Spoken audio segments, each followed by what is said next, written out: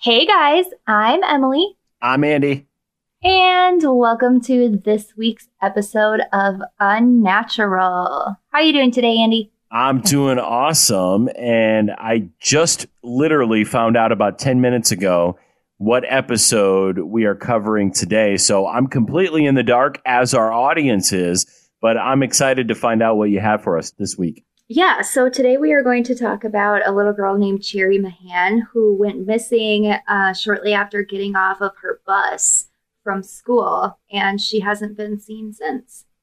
Now, I'm curious as to how you originally found out about this case because I had never heard about it before. So I had been actually just kind of scrolling through a true crime group on Facebook, and somebody shared a video, like an interview that her mom had done recently talking about it. So I got interested because it's been over 35 years now that she's been missing. So then you went down the rabbit hole. I went down the rabbit hole, that's for sure. Alrighty, are we ready to get started? Let's do it. Let's do it. Cue the music.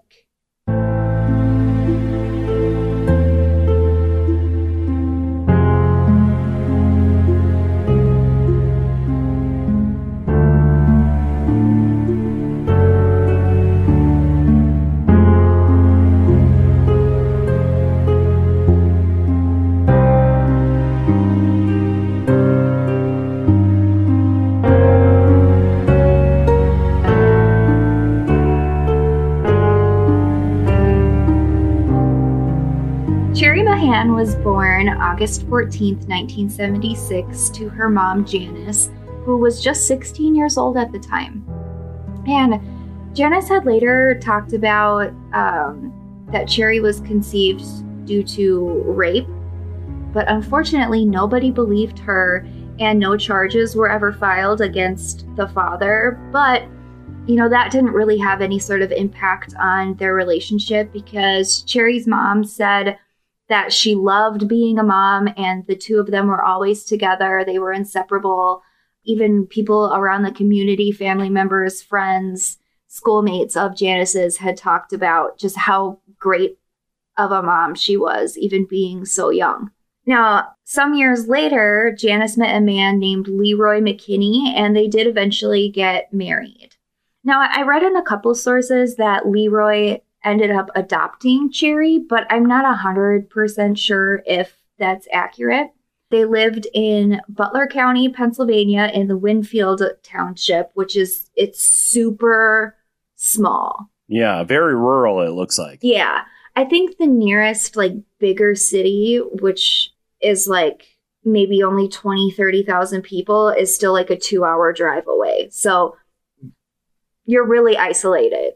So Cherry was always described as a spunky little girl. She was so friendly. She was so nice. And if you look at pictures of her, she is just so cute. She's got these cute little bangs, brown hair, hazel eyes. And by all accounts, she was just a wonderful little girl.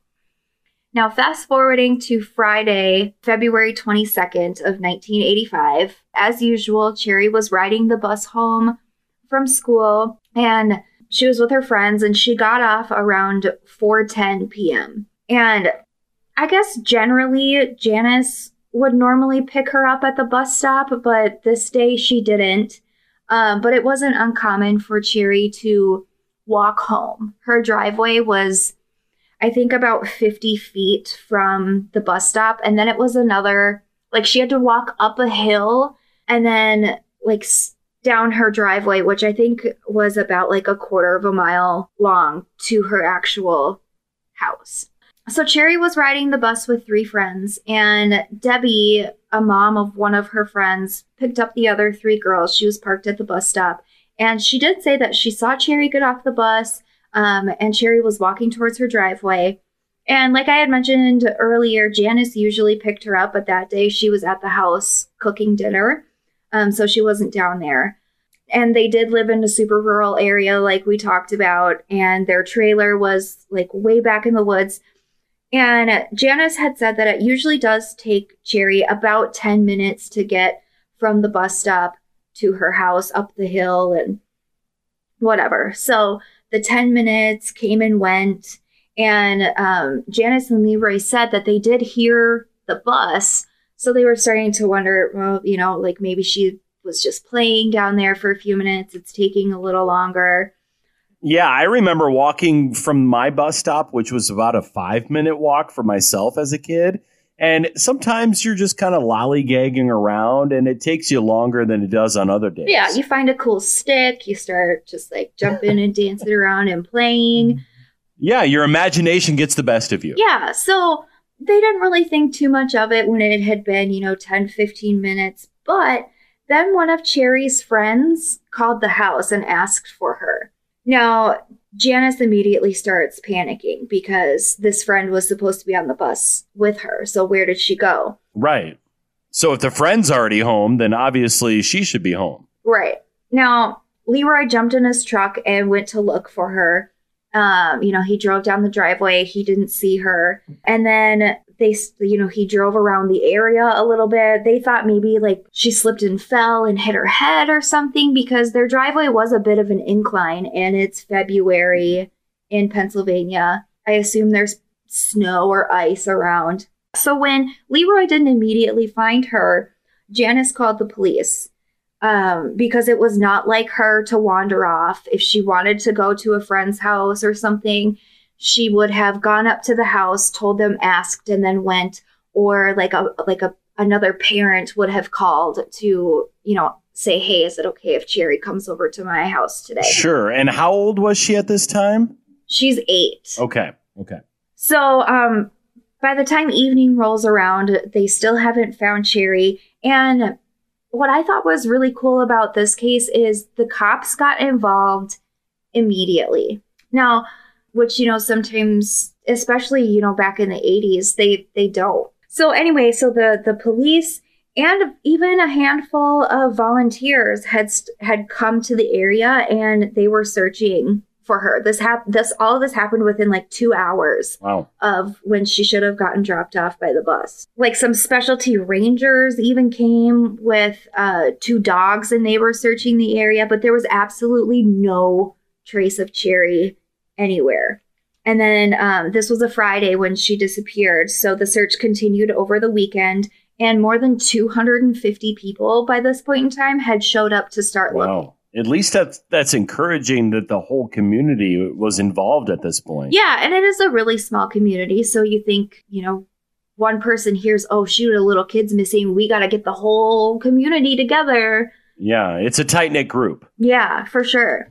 During the search, there was some clothing found in the woods nearby, but after Leroy or Janice had taken a look at it, they had determined that it didn't belong to Cherry. And at the time that she went missing, Cherry was wearing a gray coat, a denim skirt, a little white leotard, blue leg warmers, tan boots, and Cabbage Patch Kids earmuffs.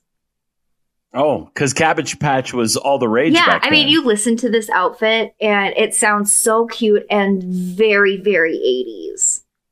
Yeah, very 1980s. Love it. Now, the police had immediately, started questioning Janice and Leroy. But they had no idea. They kind of had to really start looking at, all right, we need to get some suspects. We need to get some people of interest. We need to talk to witnesses who, parents, other kids who were at the bus stop that day.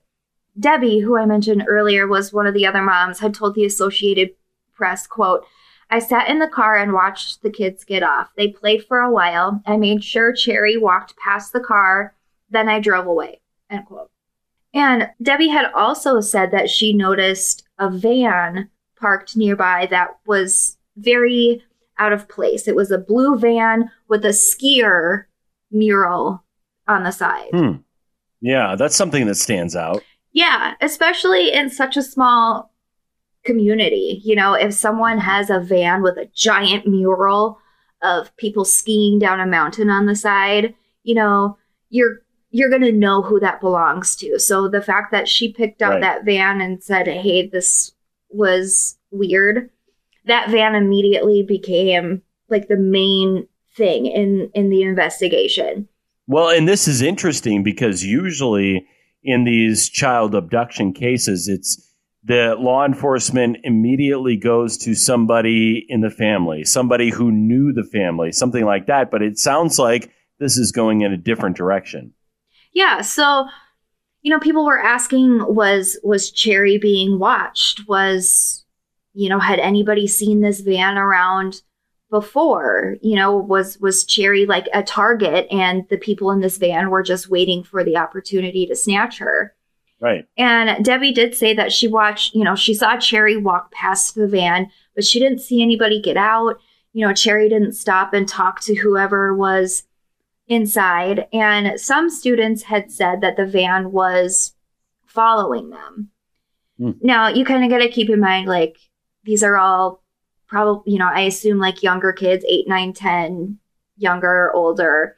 Sometimes I think, like, if I'm driving and there's a car behind me and, I turn left and they turn left and I turn right and they turn right, I'm like, is this person following me? But then, eventually we go opposite ways. So. Right. Yeah. But the fact that the van was parked by the bus stop, it's who knows? Was the Cherry the target? Was he following? Or was it a coincidence? Yeah. Was the person driving the van just waiting to find any kid? We really don't know. So like I said, the van became the center of the investigation. The police released sketches of what it looked like. And there was like a handful of tips coming in about the van, but none of them really led to anything. And, there was no link of this van to Cherry or anyone in the family. And then no one had seen, like, the van after she disappeared, the van wasn't seen in the area again. Until a couple of years later, in August of 1987, a tip came in about the van. So now at this point, Cherry has been missing for about 2.5 years, and it's pretty cold. They did take a pretty good look at Janice and Leroy, but they passed the lie detector tests, and they did look really hard at Cherry's biological father, but he took a lie detector test and he passed as well. So they didn't really have any solid suspects at this point. So anyway, 2.5 years after she goes missing, 2 12-year-old girls had reported that they were being followed by a van. It didn't have its headlights on, and a man with a ski mask got out and chased them down an alleyway, but they escaped. And these 2 girls had said that the van had a skier mural on the side, but it was nighttime, so they couldn't say for sure what color it was. Wow, how terrifying for those girls. And also, was this in the same area that Cherry's abduction had taken place? Like roughly? No, it wasn't too far from Cherry's abduction. It happened about 2-3 hours away. So, at this point in time, Cherry's case was still a really, really big deal. It was being really publicized locally in newspapers. Janice was really making a big deal out of it, obviously, because her 8-year-old baby girl is missing. She wants her found. Right. Some of the leads that came in over time seemed promising, but, the family said, they really weren't trying to get their hopes up. And Cherry's grandma pretty much said in an interview that there were hundreds of tips about the van. And, none of them really panned out. So every time a new tip came in, they really didn't want to get their hopes up. And you can see why, because if it's already been 2 years, you don't want to get your hopes up on just some tip. Right. And one of the state troopers named Marilyn Stackhouse said that there were thousands of vehicles with murals on them registered at the time. So like the 80s. Am I right? Not necessarily all of them were skier murals, but vans with murals in general. Yeah, you got to go through all of them to decipher which ones kind of fit the bill for this. Right. Now, at this point, Cherry's case is starting to get more national attention. So much so to the point that there was a show on NBC at the time called Missing, Have You Seen This Person? And it was hosted by Meredith Baxter Barney. Do you remember who she is? I've heard the name. She played the mom on Family Ties. Oh, I remember her. Yeah, I love that show. Yeah, so that's a fun little fact. She was the host. Now, this show, they had, like, every episode featured a handful of missing people all throughout the country. And Cherry's mom had hoped that by her daughter being featured in something like this that was going to be seen all over the United States, that might, inspire somebody to come forward with any sort of information. Yeah, maybe there'll be some leads from this. Right. Now, I looked everywhere to find this show. Yeah. And it's nowhere. Like, it's not on YouTube. It's nowhere. I was going to say, because if it were, I would watch that right now. Yeah, no, it's not, unfortunately. But I did find a handful of news articles that talked about the show. And so in Cherry's segment, she actually got a longer segment than a lot of the other cases. And that's because they actually did like a reenactment of what they thought happened. Oh, yeah. Now, the little girl that they had playing Cherry looked just like Cherry. And Cherry's mom, Janice, saw it and she said, quote, "I knew it wasn't her, but..." It felt like it was her, yeah. Yeah, like, just imagine, like, having to see a reenactment of what people think happened to your little girl who you haven't seen in years at this point. And then you see somebody who looks like your little girl. And I'm sure that just brings it all back. Yeah. And this part really actually kind of upset me because during the bus part, they got Cherry's classmates to be involved. They were on the bus. Yes, they were on the bus. No. That would never fly today. That would never happen today. People like parents and, the producers and whatever said that the kids didn't mind. God. Talk about heartless, though. Yeah. I'm sure some of the kids thought like, oh, cool. I'm going to be on TV, maybe. I don't know. Yeah, but the kids don't know. They don't know what it's about. And you said this was on NBC? Yeah. Come on, NBC. Well, what are you going to do? Do whatever you can for ratings. That's what they would say back then. Yeah. That's like what they say today still. Yeah, it's true. That's true. Yeah. I don't think they're exploiting kids like they used to, though. No, probably not.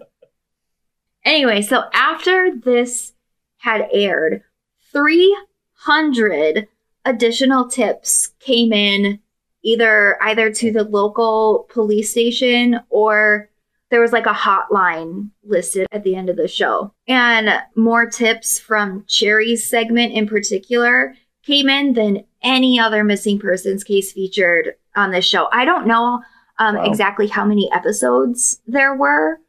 I assume it ran for at least one full season. Right. Yeah. Either way, this sounds promising. Yeah, you'd think. A lot of tips came in about the van, but nothing. They were all dead ends. Now, the National Center for Missing and Exploited Children had been established just 1 year prior to Cherry going missing. And that organization took a special interest in Cherry's story. And Cherry actually became the first child to be featured on their super well-known "Have You Seen Me?" Oh, wow. postcards. Yeah. Postcards. Do you remember postcards? Not like the posters. I do. Yeah. Yeah, they partnered with a direct mail company, and they mailed out more than 40 million of these to homes all across America. My God, so almost everybody got one. Okay. Yeah. Yeah. And there were several local groups that got involved, and one specifically was called Friends and Neighbors of Cherry Mahan, and they raised over $30,000 as a reward for information leading to finding Cherry. Wow. And then some local businesses donated an additional $10,000 for any information that would lead to an arrest.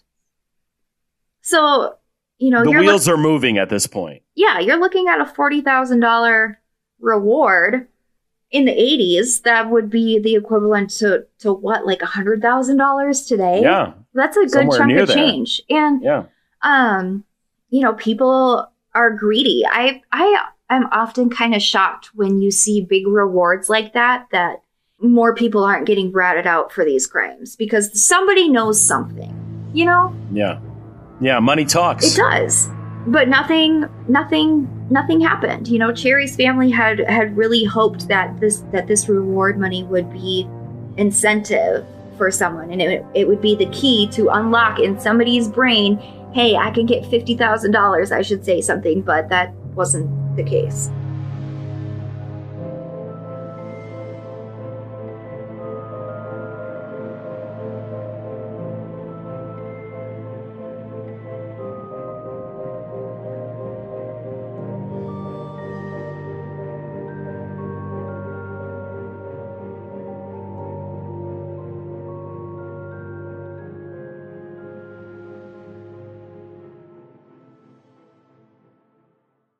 Hey guys, if you haven't heard about Anchor, it's the easiest way to make a podcast. Let me explain. It's absolutely free.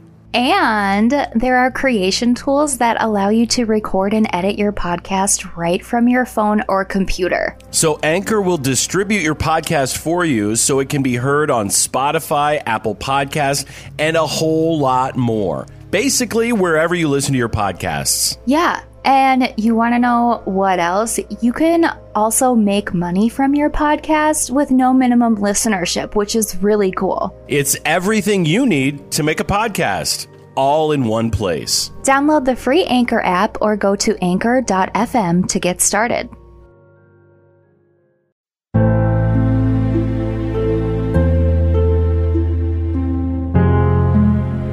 Now, the specific van had never been found. There were no solid suspects, no solid leads. Wow. And now we're going to fast forward to 1998, 13 years after Cherry went missing.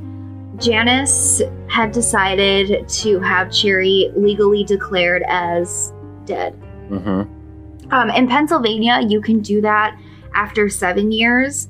But I think Janice was still really holding out hope, maybe. Yeah. Because as any mother would do. Yeah, absolutely. I mean, if it were me and one of my children had went missing, like I would not want to have them declared dead. Yeah. No. But 13 years does a lot to a person. It really does. And then the $40,000 reward was still out there. And Janice decided to donate it to a missing children's nonprofit group, which I thought was really nice. Yeah, yeah. But even though she had Cherry legally declared dead, Janice never gave up hope that she would eventually find some sort of answers.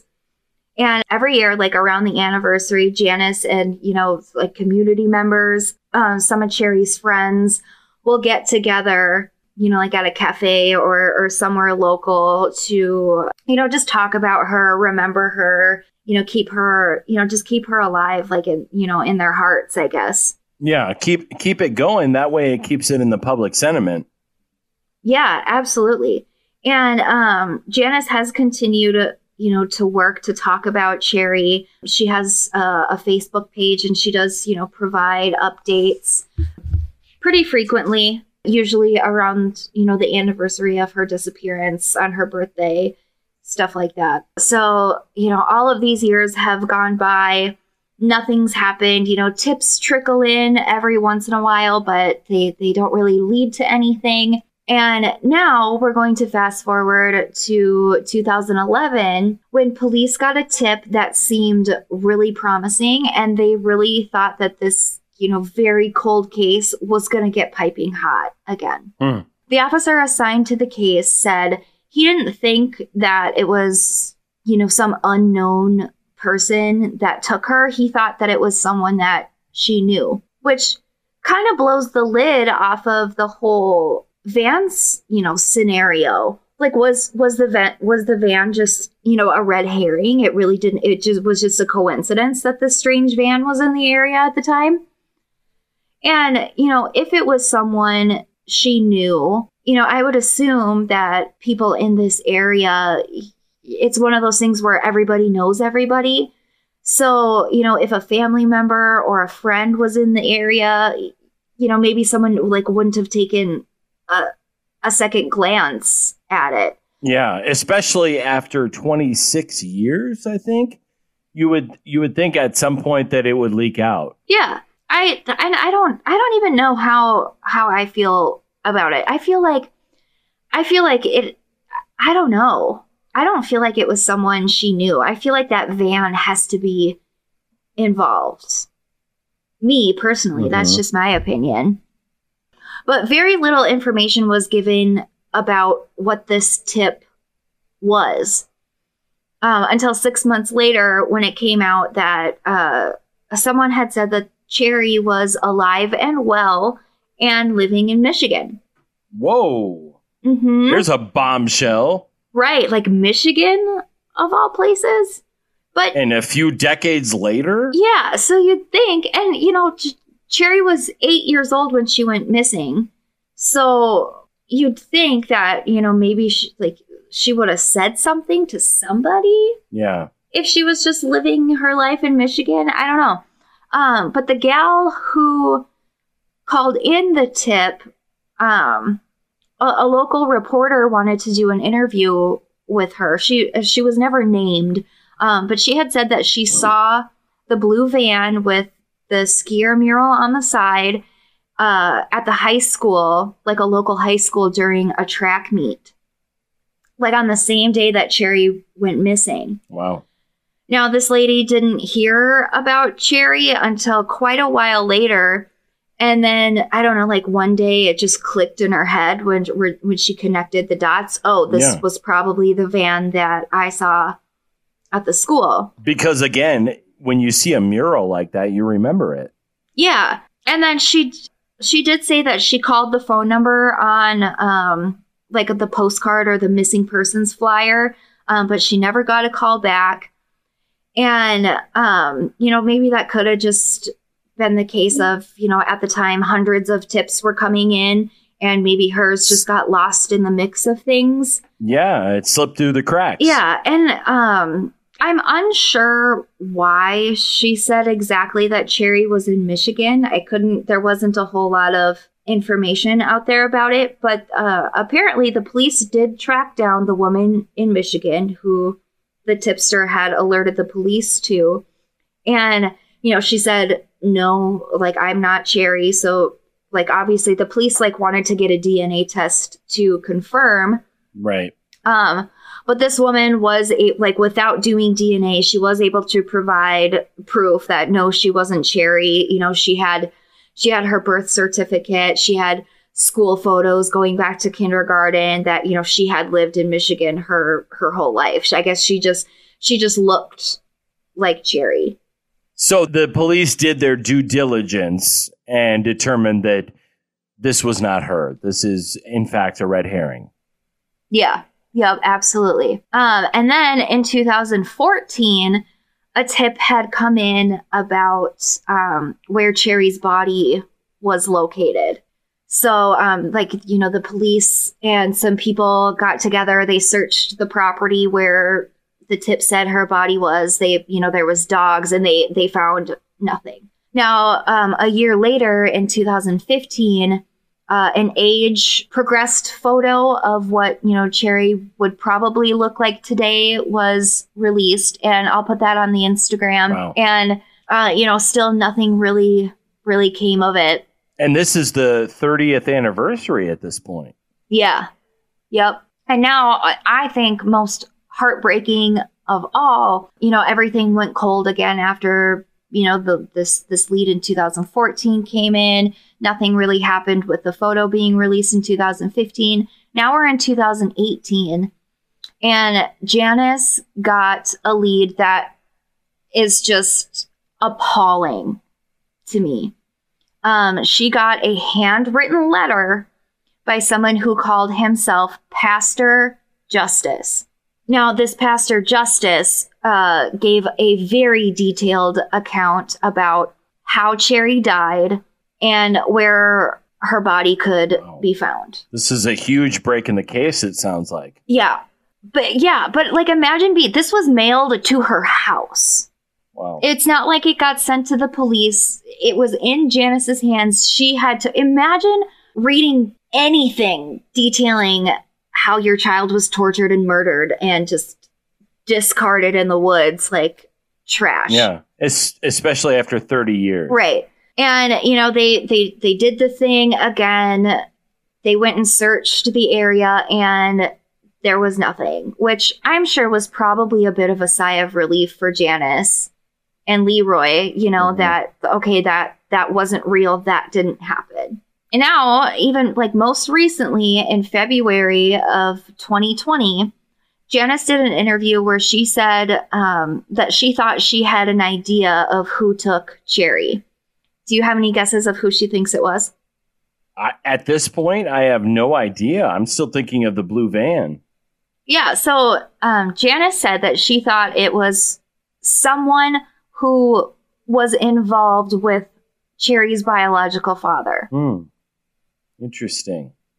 And why does she think that? She didn't really go into it too much. She just kind of dropped the bomb like, I think her biological father knows something. He may not have been involved directly, but he's somehow involved. But, he was interviewed extensively by police. Yeah, you said he did a polygraph. Yeah, and there's, really no evidence pointing to him, but the police have said that he does remain to be a person of interest, which I don't know if you know this, but person of interest and suspect are different. Right. So, but really, like, I couldn't find any information about her biological father. His name has never been released, how old he is, where he lives. Like, there's nothing out there about him, which was kind of frustrating for me while I was researching this. Now, even still today, tips still trickle in from time to time. But unfortunately, few of them are able to be investigated. Right. They're not substantiated. Yeah. People will call in about the van or, this, that, and the other. But Janice has been, quite open about her grief and her struggles since the disappearance. She said at one point she attempted suicide and she had, she got into drugs for a little bit there. Just, I can't imagine coping with something like that in a healthy way, Right. And she had said in one interview something like, she's had to forgive a stranger. She's had to find it in herself to forgive whoever took her little girl. Like, imagine that strength. I cannot. What it would do to a person for decades to have this hovering over you every single day. It's not something that ever goes away. And you're dealing with it all the time. It's going to affect you for the rest of your life. Yeah. Well, her and Leroy did have another child a couple years, I believe, after Cherry went missing. So that's just, I don't know if I would be able to have another child after losing one like that. Yeah. And, all things considered, it was a boy. His name escapes me, but anyway, it's been over 35 years now that Cherry's been gone. And Janice has said, she knows someone knows something. Someone somewhere knows something. And, she has just said several times that she just wishes that someone or anyone would come forward so her decades of torment and grief can finally be over. And anybody who's hearing this right now, I mean, if there's anybody out there that hears this and knows anything all these years later, go out there, report it. Yeah, there's plenty of, I believe, like, there's Crime Stoppers. There's ways to report things anonymously. So, yeah, that concludes the story of Cherry Mahan. Well, and hopefully the story of Cherry Mahan isn't completely concluded.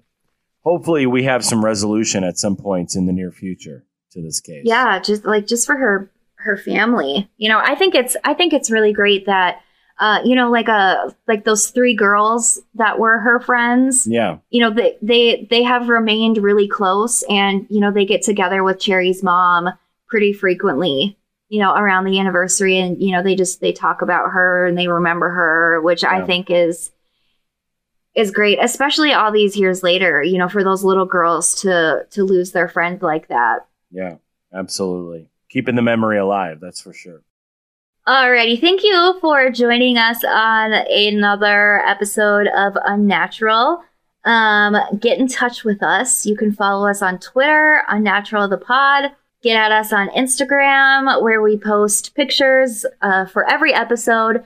That is Unnatural the Podcast. We have a Facebook page, Unnatural, a true crime podcast. You can send us a Gmail, unnaturalthepodcast@gmail.com. And if you would be so inclined to sign up for our Patreon, we are at patreon.com/unnaturalthepod. And also be sure to rate, subscribe, follow, and share us with your friends. And also, do we have an AIM account? I'm not sure about that. Shut up. I told you no MySpace and you decide to go with AIM. I'm just You're checking. such a pain in the ass. I'm just checking. I mean, is AIM not a thing anymore? Am I too? No. Oh, shit. Damn it. Neither is MSN Messenger. Okay, I think the kids use Kik these days, or like I some other weird messaging app. I still have a few other ones up my sleeve, so. Andy, Yes. what are we doing next week? Well, next week, Emily, we will be teaming up together for the first time. It's an Andy and Emily mashup, and we will be discussing the Molly Tibbetts case as that just came to a close. We'll talk to you then. See ya.